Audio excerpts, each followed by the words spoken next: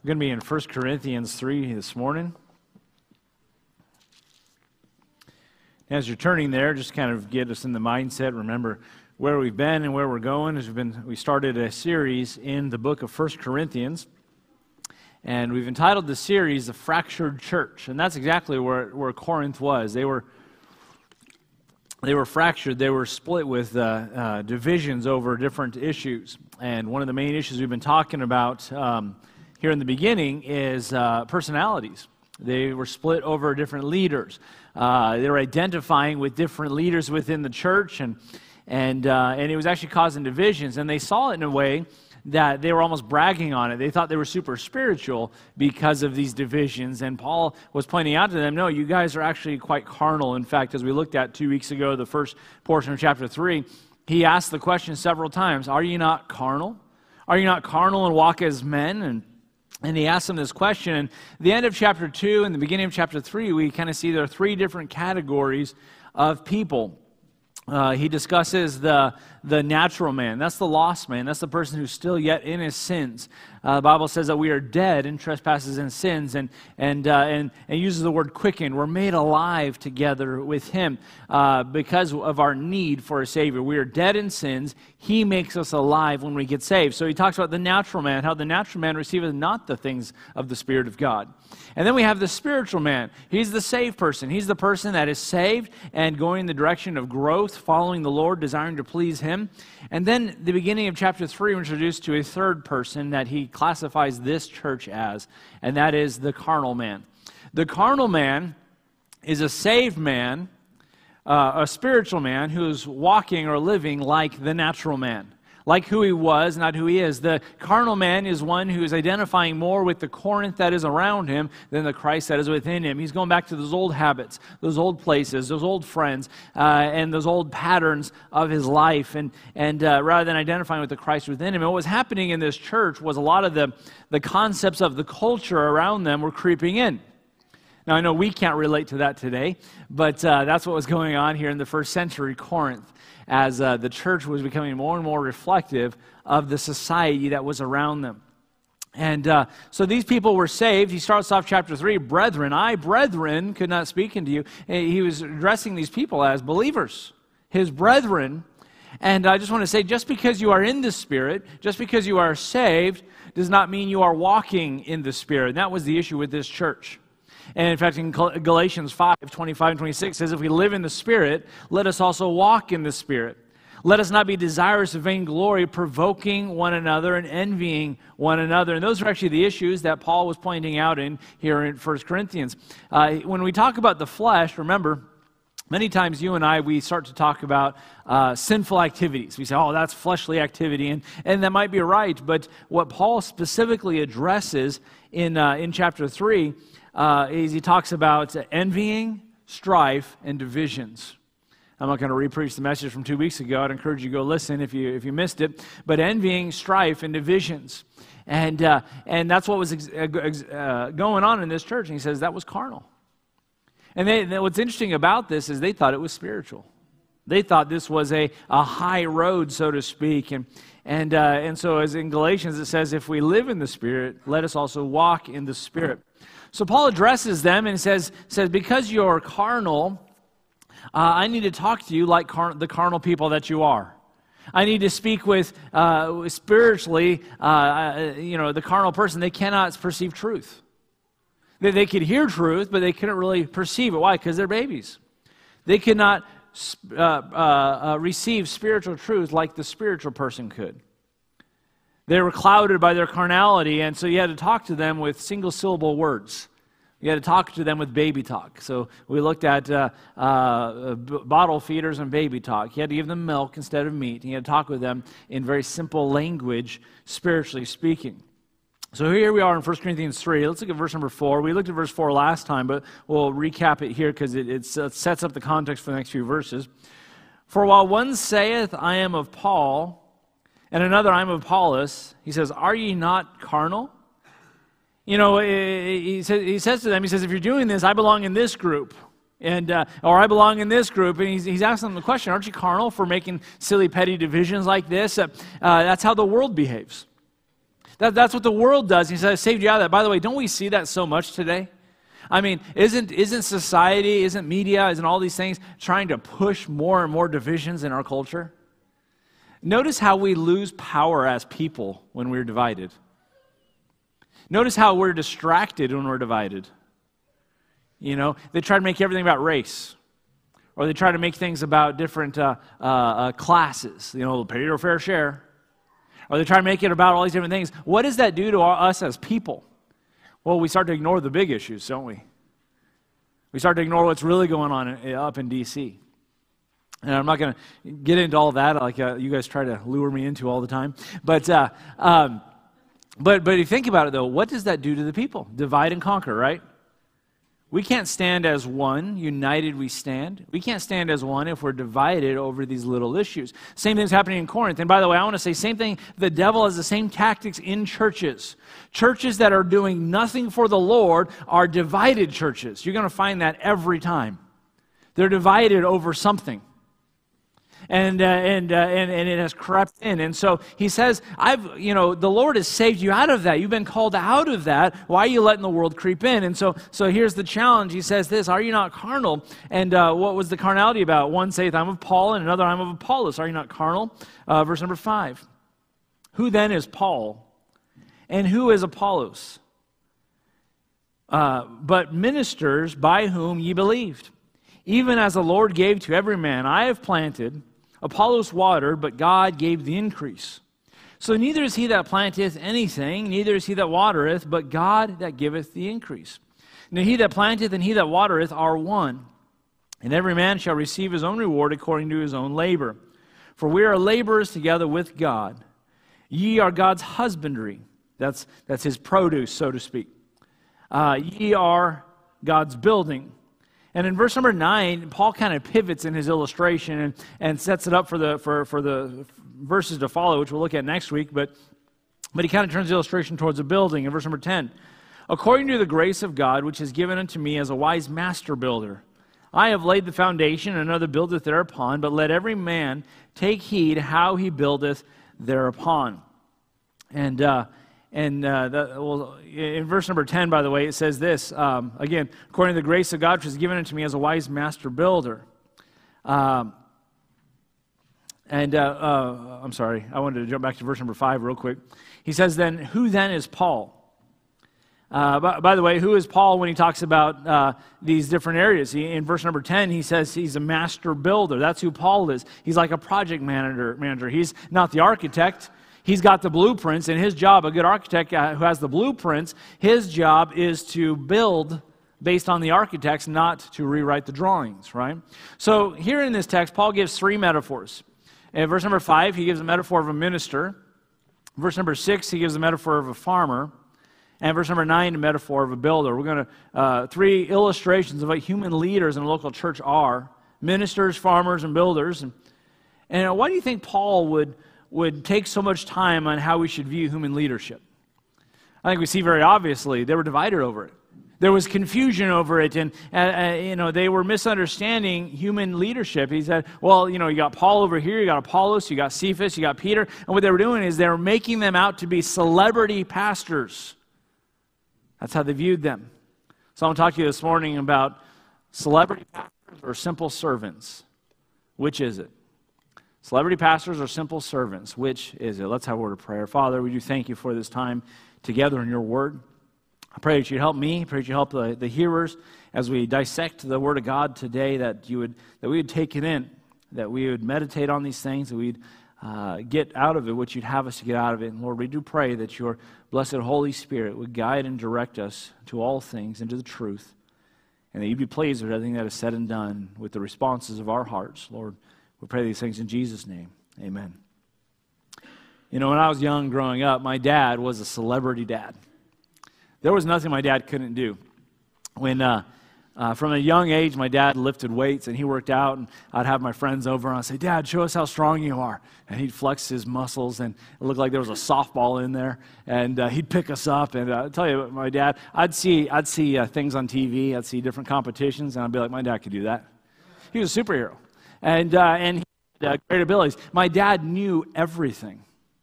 He had all wisdom and all understanding. That's who my dad was. I'm the son of a guy that knew all those things. When I'd go to school and I'd talk with my friends and I'd see their parents, and I'm like, my dad could take him.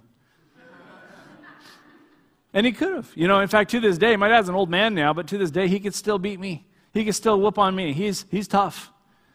And but that's who my dad was. But when as I got a little bit older and I started learning some things and I hit my teenage years, it astounded me how ignorant my dad was. I mean, how long have you been alive and you don't understand how life works? And I would challenge him. And then not only that, I said, Dad, people don't dress like that. Dad, you're dressing like an old man. What are you doing? You don't wear tube socks with flip-flops. I'm sorry. And then shorts to boot. All right, and I'm like, what happened to you? And, what's funny is I went from one extreme to the other. The reality is both extremes were wrong. As I got a little bit older, I got out of the house, I went into the Army, and kind of got into the real world a little bit. And I remember calling home and calling my dad and asking for advice, and I was astonished on how much he learned in a few years while I was away. And I thought, boy, you've been reading or something. But he figured some things out. Paul was a celebrity pastor in their eyes. They saw Paul, they saw Apollos. Paul, he's our man. No, Apollos, he's our man. They're divided in these areas, and that wasn't good. And Paul kind of corrects his thinking, but they created divisions around these positions of human personalities, and it was not helping the church. It was not healthy. They had the wrong view. Then, ironically, the church went so far the other direction that in 2 Corinthians, Paul had to kind of reaffirm his apostleship and say, hey, guys, you need to kind of have some more thought and some more respect into this position that God has put me into for your sakes, in your life. And see, both sides were wrong. Eventually, they came to this healthy balance of what human leadership ought to be within the church. But that's what we're going to talk about this morning is this idea of celebrity pastors or simple servants. Who were these people that this church was all revolved around? And by the way, this is still going on today. This is still happening today. All right. Of course, we have certain famous preachers that are on TV or different things, writing books and all these things, and that's kind of natural. It's almost in our human nature that we love to idolize people, right? In fact, one of the top shows for years was a show called American Idol, right? And we just love to do that. We love to idolize sports stars, musicians, different areas. And by the way, parents, encourage your children to have good heroes. Good heroes. All right? Some of these sports stars, hey, they may be able to throw a ball around, but the morality is through the floor. All right? Have them pick some heroes of character. Have them read some biographies of great missionaries or people that have made a difference, even military leaders, people of character. But anyways, we do that today. There are certain segments that unless you went to a certain Bible college, you're a worthless preacher. A missionary trying to raise support, unless you went to a certain school or a certain, if you know certain people, and so we start dropping names and we say, oh, so-and-so told me to say hi, you're friends with so-and-so? And in that context, it's always Dr. so-and-so. And we love to kind of put people up on a pedestal and look at this person. Look at who they are. And it's interesting. Look at verse number 5. Paul says this. He asks this question: who then is Paul? The pronoun there, who then is Paul? It's interesting. It's actually written in the neuter, meaning it didn't have gender. And Paul wasn't saying, I don't identify as a gender. He wasn't saying he's non-binary. What he was saying was not Paul as the person who is Paul, but Paul as a position. Who is Paul? Who is Paul? Who is Apollos? Who is this position? Who is this person? Not as an individual, but as that position in your life. Who is this person? And how should they understand this position among the people? And so Paul's going to kind of lay that out a little bit. Who are these individuals? Who are these people in the church? So the first thing I want to look at, in order to help us, Paul gives us 3 illustrations of who these individuals are. Who are the ministers? He gives first of all, an illustration of a table waiter. Someone who serves. When you're at a restaurant, you don't go and you fill your own drink, right? Or it's not supposed to work that way. Sometimes you get a little impatient. Fine, I'll do it. I can see the drink station where I'm sitting, and my drink is empty. I'm going to get up and go and do that. And it's funny. My wife and I will sit there, and when my glass is empty, I'm like, and their tip begins to go down now. But you know, their job is to bring you that. They bring you out the food and so forth. We understand the concept there, and you know, we expect that. So he lays this out. The first illustration we'll look at in just a minute is that of a table waiter. The second illustration he gives is that of a farmer. Now, Paul was obviously not a farmer. He was not a table waiter. But he's using these to show what human leaders ought to be, human leadership, what it ought to be. And the third illustration he'll give was a project manager, and we'll talk more about that next week. But the first thing here, the table waiter. Look at verse 5. Who is Paul and who is Apollos but ministers? Ministers. The word there for ministers is diakonos, which is like where we get the word deacon, diakonos, and it means the word servant. And in the first century context, what it's actually literally referring to and meaning is a table waiter. A table waiter. In fact, the first deacons were selected in Acts 6, and the apostles have said it's not meet that we should leave the work of the ministry and serve tables. So they selected some folks to serve tables. And that's what the word there, minister, meant, and one who waits tables. In fact, in John chapter 2, when Jesus, the first miracle there at the wedding of Cana, he's there in Cana, and the Bible talks about those servants that were there. That's the word that's used. Their job was to fill the wine. Their job was to replenish the drinks for the people, and that's what they did. So he's asking this question, who is Apollos and who is Paul and what was their position? And he's basically telling them our position is to wait tables. Our position is to be servants, to serve you all. And that's what his heartbeat was. In fact, that's what we see all throughout with the Apostle Paul. He said, I'd gladly spend and be spent for you all. The more I love, the less I am loved. He says, this is my calling, this is my desire, this is my passion, that for the Lord's sake and for their sake, I'm debtor to you all, he also says. He says, I'm going to spend myself, I'm going to serve, I'm going to be a minister. And so what do waiters do? Waiters serve. A waiter does not cook the food. You know, it's interesting how oftentimes our impression of a waiter, it is formulated by things that are completely out of the waiter's control. What's taking so long? And typically our tip will reflect that. Oh, man, that was the best steak I ever had, right? We think to the waiter, good job, you know. Now, some of us are smart enough to think, oh, yeah, that was a good chef, right? That was a good cook.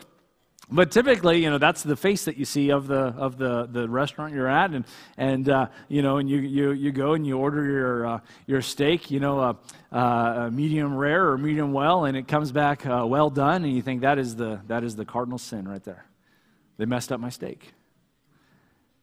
And then our tip begins to reflect it, but really that was out of their control, wasn't it? Their job was to go deliver the message to the cook, who would then cook up your food, and then take that food that had been cooked by somebody else and bring that to your table. And is there anything you need while you sit here and enjoy the food that was prepared for you? That was them. Their job was simply to serve the food. That's what Paul was saying, is it's not about us. We did not come up with this life-saving message of the gospel of Jesus Christ. We did not die on the cross for you all. But rather, our job, we came and we simply, as we saw in the beginning of this book, we simply preached Christ. When I came into you, I came not with excellency of speech and with man's wisdom, but in declaration of the truth. We preach Christ and Him crucified. He said that's what my message was. That's what my desire was. I was not crucified for you. I did not come up with this, but rather He was simply a servant. My job is to take the message, to take it and come and deliver it to you. And by the way, I just want to say as a pastor, my job is not to come up with the most crafty sermon. My job is to take the Word of God and deliver it to you. That's my job. Now, I want to get good at it. I want to be effective at it. But my effectiveness is not in, you know, man's wisdom. It's not going to be in whatever the latest scheme is, whatever the latest ideology or philosophy of this world. It's got to come straight from the Word of God. That must be the emphasis. I was told one time, you put too many verses, you put too many Bible passages in your sermon. And to which I responded, I'd rather have less of my own commentary and more of the Bible, because at least we know that's infallible. All right, if all I did was got up here and read the Bible, hey, we got the unsearchable eternal riches from God today. I'm just the messenger. I'm just the table waiter. So Paul's telling them, he says, don't think too highly of us. Don't think higher of us than you ought to think. We are servants for Christ's sake. So he gives the illustration of a table waiter, and then secondly, he gives the illustration of a tool. They are tools. Notice verse number 5 again. Who then is Paul and who is Apollos, but ministers by whom ye believed? By whom? Notice the prepositional phrase there, by whom. They were simply tools to be used of God. We are the waiters. We carry the meal from the kitchen to the table, but we are also tools that God used. And by the way, that's a good and healthy way for you to look at your life. That's a good and healthy way for me to look at my life. I'm simply a tool. That's it. I'm just a tool for God to use. God has a purpose, and that's how God uses us. That's how all of us are. Do you know that God has outfitted you to fulfill a purpose for the cause of Christ that no one else can fulfill? God has specifically outfitted you as a tool, as one of His tools for the cause of Christ that nobody else can fulfill. That is for you. That is His plan for you. You see, you and I, we're not saved by works. Ephesians 2 makes that very clear. For by grace are you saved through faith, that not of yourselves, it is a gift of God, not of works, lest any man should boast. But then it goes on, for we are created in Christ Jesus unto good works, which God hath before ordained that you should walk in them. See, you and I, we've been created for a purpose unto good works. That is something God had preordained, if you would, that when you get saved, when I get saved, God says, now I have an eternal plan, an eternal purpose for you to fulfill that only you can fulfill. That's your plan. That's His tool. You are not, that's why, by the way, it's so ridiculous for us to compare ourselves with ourselves. That's why it's so ridiculous to kind of look at others and say, well, I'm better than so-and-so, or there are no two people in this room that are the same. We have different experiences, we have different energy levels, we have different talents. Different. Why? Because God has a different purpose for each of us. You see, some of you in this room are great mechanics. I am not. When my car breaks down, I open the hood, and I look at it, and I don't look like an idiot in front of my wife, so I just start naming parts. It could be the carburetor. That's a part, right? Could be the battery. Maybe the tire. That's about all I know. That's all about all the parts I know, right?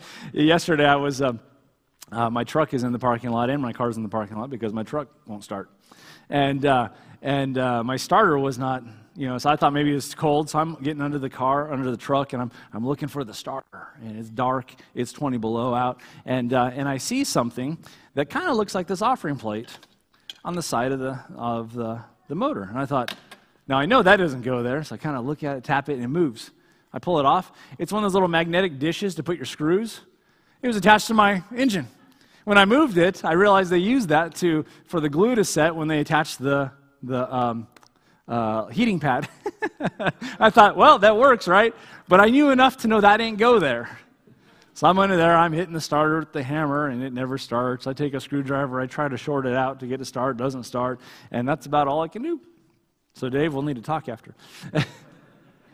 But mechanics, you get really excited when you get a new tool. Oh man, that's going to make my life easier. That's a tool I need. And I get excited because you're going to help me with my car. But you ever tried to do the job with the wrong tool? Right? You ever tried to make it work? I don't know about you, but there's something about that 10 millimeter socket that just never finds its way back to the toolbox. So you try to, I'm preaching now, right? So you try to find a way to make it work, and it just doesn't work. I'm always on my kids when they're using a tool for the thing it's not made for. I said, you're either going to damage something or hurt yourself. Just make it a rule. You're not supposed to use the tool for something it's not made for, right? How many things we've just turned into hammers? No, that's not meant to be a hammer. Well, it works. Okay. But you know, the reality is this. God has a tool chest. And the tool chest is the body of Christ. God has outfitted each of us differently. We're each unique. You see, what good is it if we are all 10 millimeter sockets? Tell you what, you're not going to be able to change your spark plugs. You see, and we can look at different things, but God has a tool set. He says, we are just simply tools. We are ministers by whom ye believed, that are used of God. In fact, the whole book of 1 Corinthians was really about us all having the same purpose. We all have the same God. We have the same motivation, but we are different people who are used differently in the body of Christ. That's the whole idea of being called the body. We would get that idea of the body of Christ. It shows up a few times, but it really is laid out in 1 Corinthians when he talks about the hand and the feet and the eyes and the ears, and they're all different and they're all needful. And even the more feebly members, the lesser, if you would, are needful in the body. If one hurts, the whole thing hurts. You ever stub your toe? Right? You don't even think about your toe during the day, and then you stub it, and it's going to mess up your whole day. God says we're table eaters. God said we're tools. That's all Paul was referring to them. And then notice thirdly, verse number 5. We have been tasked for something. Verse 5. Who then is Paul? Who is Apollos? But ministers by whom he believed, even as the Lord gave to every man. And here's the concept. God is the one who puts people in place. God's the one who takes the tool for the task out of the toolbox to be used in the task. God is the one who matches the tool with the need. He's the one who puts the right wrench with the right bolt. He's the one that knows, okay, that is a 10 millimeter bolt and that's a 10 millimeter socket. Those go together. Some of us are not smart enough to figure that out. God does, though. He says, I know exactly what the need is. And I know exactly where that piece fits. And I know exactly how it comes together. He's the one who puts it where it needs to go. And here God is saying, he says, I have tasked you. I have tasked Paul to do what Paul is to do. And I've tasked Apollos for what Apollos is to do. And what the church of Corinth was expecting was for everyone to be like Paul. Well, we're of Paul, he's our man. And we're of Apollos. No. We should be like Apollos. And everyone's, here's Apollos. And then the guy that loves to just trump them all. Well, we're of Jesus, so you guys. And they're trying to cram everybody into the same sort of cookie cutter type of thing. And so what was Paul's specific gifting? If they're different, what was Paul's gifting? Paul's purpose was to go and plant churches. In fact, Romans 15, he kind of talks about that, and he says this, his job was to plant churches specifically where the Christ has never been named. He said, I'm not going to go and build on another man's foundation. I want to go where no one has been. Well, is that all of us? Is that the calling of all of us to go? If that's the case, I would not have come here. Because what am I doing right now? I'm building on another man's foundation. That would be Apollos, not Paul. You see, that's what a man by the name of Tim Peters did so many years ago. As he came out and began a church out here in North Pole, began to carve out a work. And then there have been some others that have come along who have built upon that foundation. And then several years ago, you guys called me and to be the pastor and to fill those shoes. And there's a similar purpose, but there's a different calling and there's a different tool that is used along the way. So even here in Corinth, Paul says he is the wise master builder. He laid the foundation. That's what Paul did. And then he came to a place where they didn't know Christ, a place called Corinth. And what did he do? He preached Christ and him crucified. And he began to lay the foundation. He says, that's the foundation for this church. That's the foundation for your Christian life. And so I'm going to come and I'm going to preach Christ. So he came to plant. That was his job. That's not everybody's job. That was his job. So Paul said, I planted. For 18 long months, Paul planted. He worked as a tent maker during the day, and he would preach at night. He would win people to Christ, and he'd disciple them. And for 18 months, he labored and labored and labored at a very tough place without much help. And he planted a New Testament church there in the town called Corinth. That's what he did. Then he left there, and a little later, Apollos came. Apollos, having been trained by Aquila and Priscilla over in Ephesus. And he had a ministry, Apollos did, in Corinth. And his ministry was different from Paul's. In fact, Apollos had a greater influence with the Jewish population than Paul did. Does that mean he was better than Paul? Did that make him a better preacher than Paul? No. That was just his purpose. That's just why he was there, and it was different. It was for a different task. And the point is that you and I, we all have a job. And I like the end of that passage in verse number 5. Even as the Lord gave to every man. As God called Paul and as God called Apollos, they were ministers by whom that God used them. He says, by whom ye believed, even as the Lord gave to every man. God has a purpose for every man, and God has placed you in His toolbox. God has put you in His church for a purpose to be used for His glory, for His task. So all of us have been tasked. All of us. We are ministers, human leaders, and to a degree, that's all of us. As human believers, leaders, we are servants, not celebrities. That's the call. Notice, secondly, and lastly, you like that? Verse number 6. He goes into his extended metaphor. I have planted, Apollos watered, but God gave the increase. You know, it's interesting how Paul would often use the illustration of agriculture. No, I don't think there's any indication that Paul had experience in agriculture. I don't think he did. But he used several examples. He used illustrations that people would understand. He used an illustration of childbearing or travailing in birth, and I'm pretty sure Paul never did that.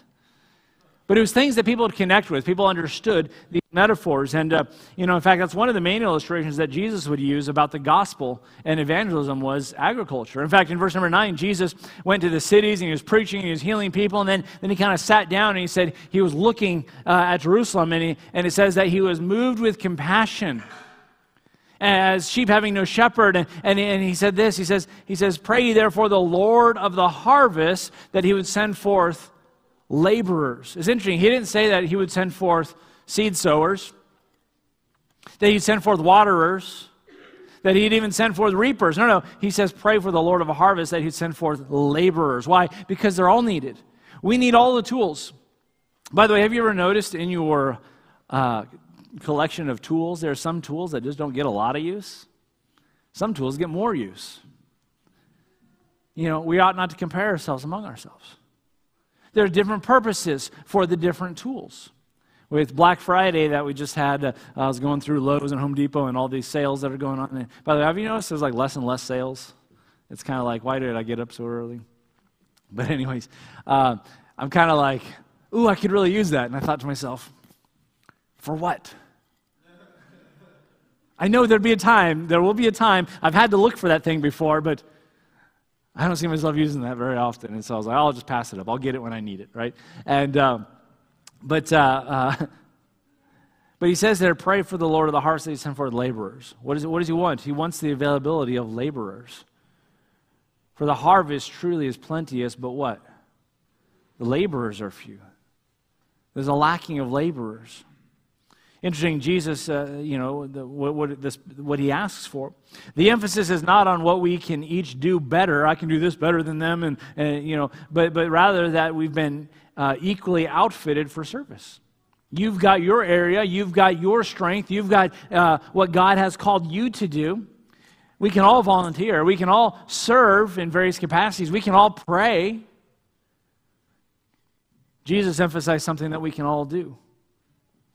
Labor.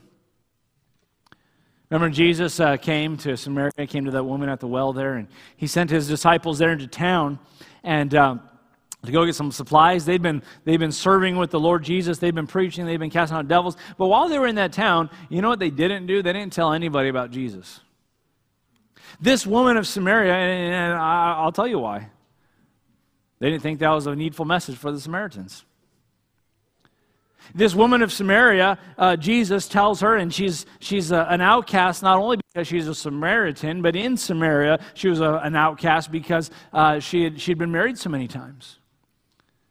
And we find her going and drawing water in the heat of the day, not when the rest of the women would typically draw water. And Jesus is sitting there and he begins to strike up a conversation with her.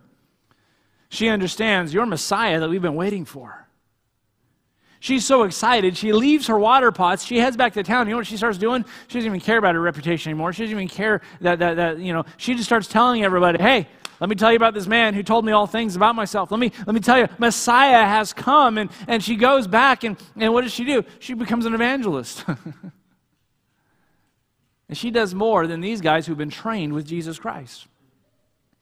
And we find him yet again using the illustration. He tells them, hey, I sent you guys to go reap. The harvest, you missed it. And that's what he says, say not, there's 4 months, then cometh the harvest, for I tell you, lift up your eyes, it's white unto harvest already. You guys, the harvest is there, and you were too focused on, well, I got to get groceries, and I got to do this. And let me just say, let me challenge us, folks, the harvest is there. Let's not get too caught up with life that we miss the harvest, that we miss the purpose, that we miss really what it's all about. And those are important things. By the way, did they need food? Did they need groceries? Yes. But sometimes we're not there for us. Sometimes God has some divine appointments waiting for us. So he uses this metaphor of planting. What do we learn about this illustration? First of all, their jobs were different. Paul did not emphasize the difference.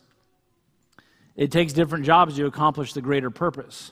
Look again at verse number 6. I have planted, Apollos watered. Two different jobs. And he was not emphasizing one above the other.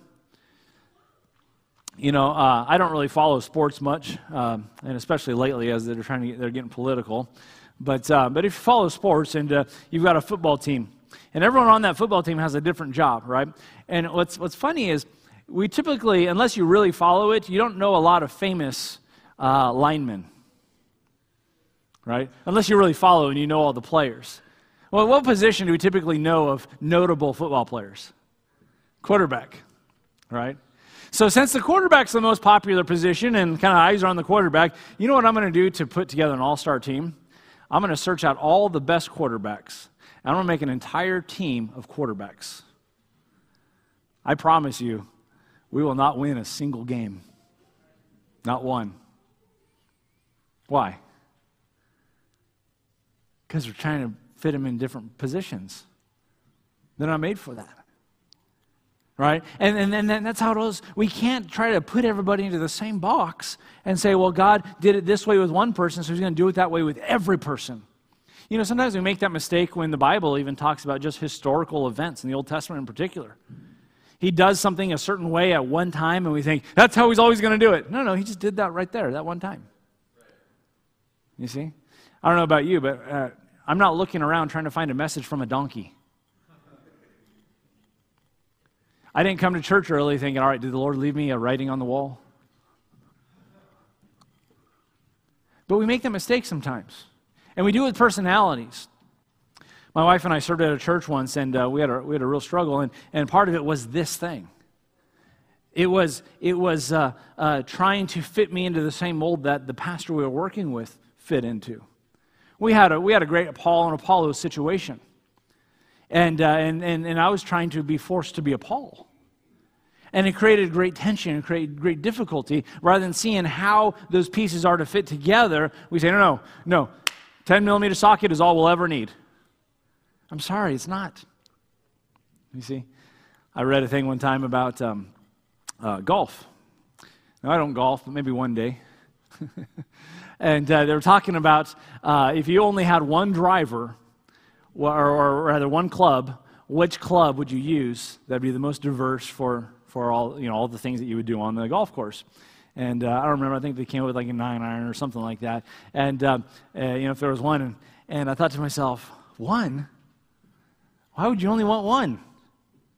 You have so many different things you need to do. Get a diversity. Get as much as you can. Why? Because there's a mission. There's a job. You need to get that ball to that hole with as few strokes as possible. And I need to figure out how this thing works. And if I just have one to work with, I'm very limited. You see, I thought that's kind of a silly thing to hypothetical. But that's what we tend to do. We find no, that's my favorite, and that's all I'm ever going to use. Why? There are other jobs that need to be done. You see, That 11-millimeter socket's not going to put air in my tire. That's a different task. That's a different job. That's a different tool. So in order to be effective, we have to be different. So instead of comparing ourselves, let's celebrate how God has made us different to fit in and the difference for the cause of Christ. Paul says, I was a planter. Apollos was a waterer. We both love God. We both had our purpose. We have the same goal, and that's bringing people to spiritual maturity. But our jobs were different. So we see, first of all, their jobs were different. Secondly, their jobs were de-emphasized. Look at verse number 6. I have planted, Apollos watered, get this now, but God gave the increase. You see, we have different jobs, but neither of us do our jobs alone get it done. You see, if all you ever did was plant, and no one came behind to water, nothing gets done. And if all I did was water, all I did was make mud. But then beyond that, nothing will grow without God's hand in it. Because you, no matter how good you are, no matter how green your thumb is, you can't actually make the plant grow. Right? There's a process of how plants grow. I think the word is photosynthesis. Is that right? Did I say that right? There's all kinds of stuff that's involved in there. And if God does not give life to that thing, then all we are is hole diggers and mud makers. We just dig holes and we make mud. We dig holes, we make mud, unless that fruit comes forth. And so we don't make things grow on our own. We just dig holes and we water. We plant, we dig holes, we plant, we water, we fill the holes. Paul is emphasizing what he can do and emphasizing what God can do. What happens if we do all we can do, but God doesn't do his part? Nothing. It comes to nothing. Jesus said, without me, you can do what? Nothing. I knew some people knew it. See, it's not what I can do, but I need to do my part. Paul is saying it's not about what Apollos can do, but Apollos needs to do his part. But the reality is it was about God using both of them. God doing his part. It's about what God can do, and God can do without us, but he chooses to use us. He chooses to fit us as a tool for that project, for that purpose, and so you got to see what he's emphasizing here. He's emphasizing the fact that God gives the increase. He's emphasizing God and he's de-emphasizing man. So their jobs were different. Their jobs were de-emphasized. Ironically, in 2 Corinthians, Paul had to re-emphasize his position because they overcorrected there. They had to get to that place of the 20-something where there's a good balance. And then thirdly, verse number 8. Oh, look at verse 7. So then neither is he that planteth, what? Anything. I can say it this way. He's nothing. Paul, you're nothing. Apollos, you're nothing. Neither is he that planteth anything, neither is he that watereth, but God that giveth the increase. Now he that planteth and he that watereth are one, and every man shall receive his own reward according to his own labor. What the Corinthian church had done is made a group of Paul. We're the planters, and all that matters is planting, right? We're the children's ministry, and all that matters is the children's ministry, and everything else is secondary. The children's ministry, and we can kind of plug anything into there, right? And then there's a group over here, Apollos. All we are is discipleship, and all that matters. That's all that matters, and that's all we're going to do is discipleship. And that was wrong too. And they were off balance in all these little areas, and so. But the reality is, it wasn't about that. Everyone had their segment. Everyone had their little thing, their area. And it wasn't about that section, it wasn't about your gift, and it wasn't about these things, whatever your emphasis is, it was about the body. It was about what was God doing as a whole. The planter and the waterer had the same purpose. The plant would grow and bear fruit and come to maturity. Same big job, same big purpose. Their jobs were different, their jobs were de-emphasized, and their jobs were dependent on each other. I am dependent on Apollos. Paul was saying, what good is it if he lays a foundation, nothing happens? You guys ever drive along and just see a foundation that was laid and abandoned? You think to yourself, well, that was a waste. Nothing good if it was just foundation and then nothing. Apollos would have nothing to build upon if there was no foundation laid. Well, all that matters is the building, right, Dave? Well, we'll just put a building. We don't need a foundation. We'll just put a building up. That's not going to work. There's permafrost under there. I'm dependent on Apollos, and Apollos is dependent on me, is what Paul was saying here. What would happen if you plant a seed, but no one ever comes along and waters it? What happens if you water it, but nobody plants a seed? In order for this thing to work, everyone has to do their job. Everyone has to do their part. And so we are dependent one of another. That's what it says there. It says, now he that planteth and he that watereth, get this now, are one. They're one. That's why we're called a body. We need each other. When the Bible talks about spiritual gifts, when it talks about all these things, it's fitly put together. When the body is healthy, it is self-edifying. Let me ask you, which part of your body, which system of your body is the most important? The nervous system? Is that the most important? Could you do without your digestive system? See, what if you didn't have your skeletal system? It only works if they're all working simultaneously. In fact, what do we call a body if one of its systems is failing? Well, not failed, but failing. We call it sick. Why are you sick? Because I'm not healing myself. I'm not doing what my body is made to do. There's something lacking. There's something missing. And so it is with the body of Christ. When something's lacking, something's out of place or out of, we already talked about, we looked at the metaphor of the joint being out of socket or something like that. And the reality is, it's not healthy. It can't do what it was supposed to do because things were lacking. And if God gave everything that's needed, then the question is, where's the lacking? Where is it falling apart? It needs to be edifying itself. That's what Ephesians 4 talks about, till it edifies itself in love. It's maturity till we all come together to a perfect man, a mature, complete body. It must all be intact. It must all work together. So Paul is saying we have different jobs. But God is doing something. God's producing something. We are, I'm going to use the word codependent. We need each other. We as a body, we as a church, we need each other. And ultimately, we're dependent upon the Lord. Look at the last part of verse number 8. And everyone shall receive his own reward according to his own labor. Now, that's interesting because he says, as we labor together, the labor is one. Yet, everyone will receive their own reward. God does not emphasize your giftedness, but he emphasizes your responsibility. Key. Well, I'm a good planter. That's great. Now we need some waterers. You, though, are accountable for your faithfulness. For your faithfulness. Look at verse number 9. We are laborers together with God. With God. At the end of the day, who is it that gets the harvest? In the metaphor of the harvest, it's the owner. The owner is the one that bought the field. The owner is the one that hired the workers. He hired the planter. He hired the waterer. He hired the reapers. At the end of the day, who gets the harvest? Who gets to reap the benefits? The owner did. So as you say, ye are God's husbandry. You are his product. As God's doing a work here, it's interesting because in this particular model, if you would, the produce circulates around into perpetuating itself. Because now it becomes a worker as well, a laborer as well. But at the end of the day, it's God. At the end of the day, it's God who gets the increase. Let me say this, and we're done. We work for God, we work with God, and we are empowered by God. Where am I in that equation?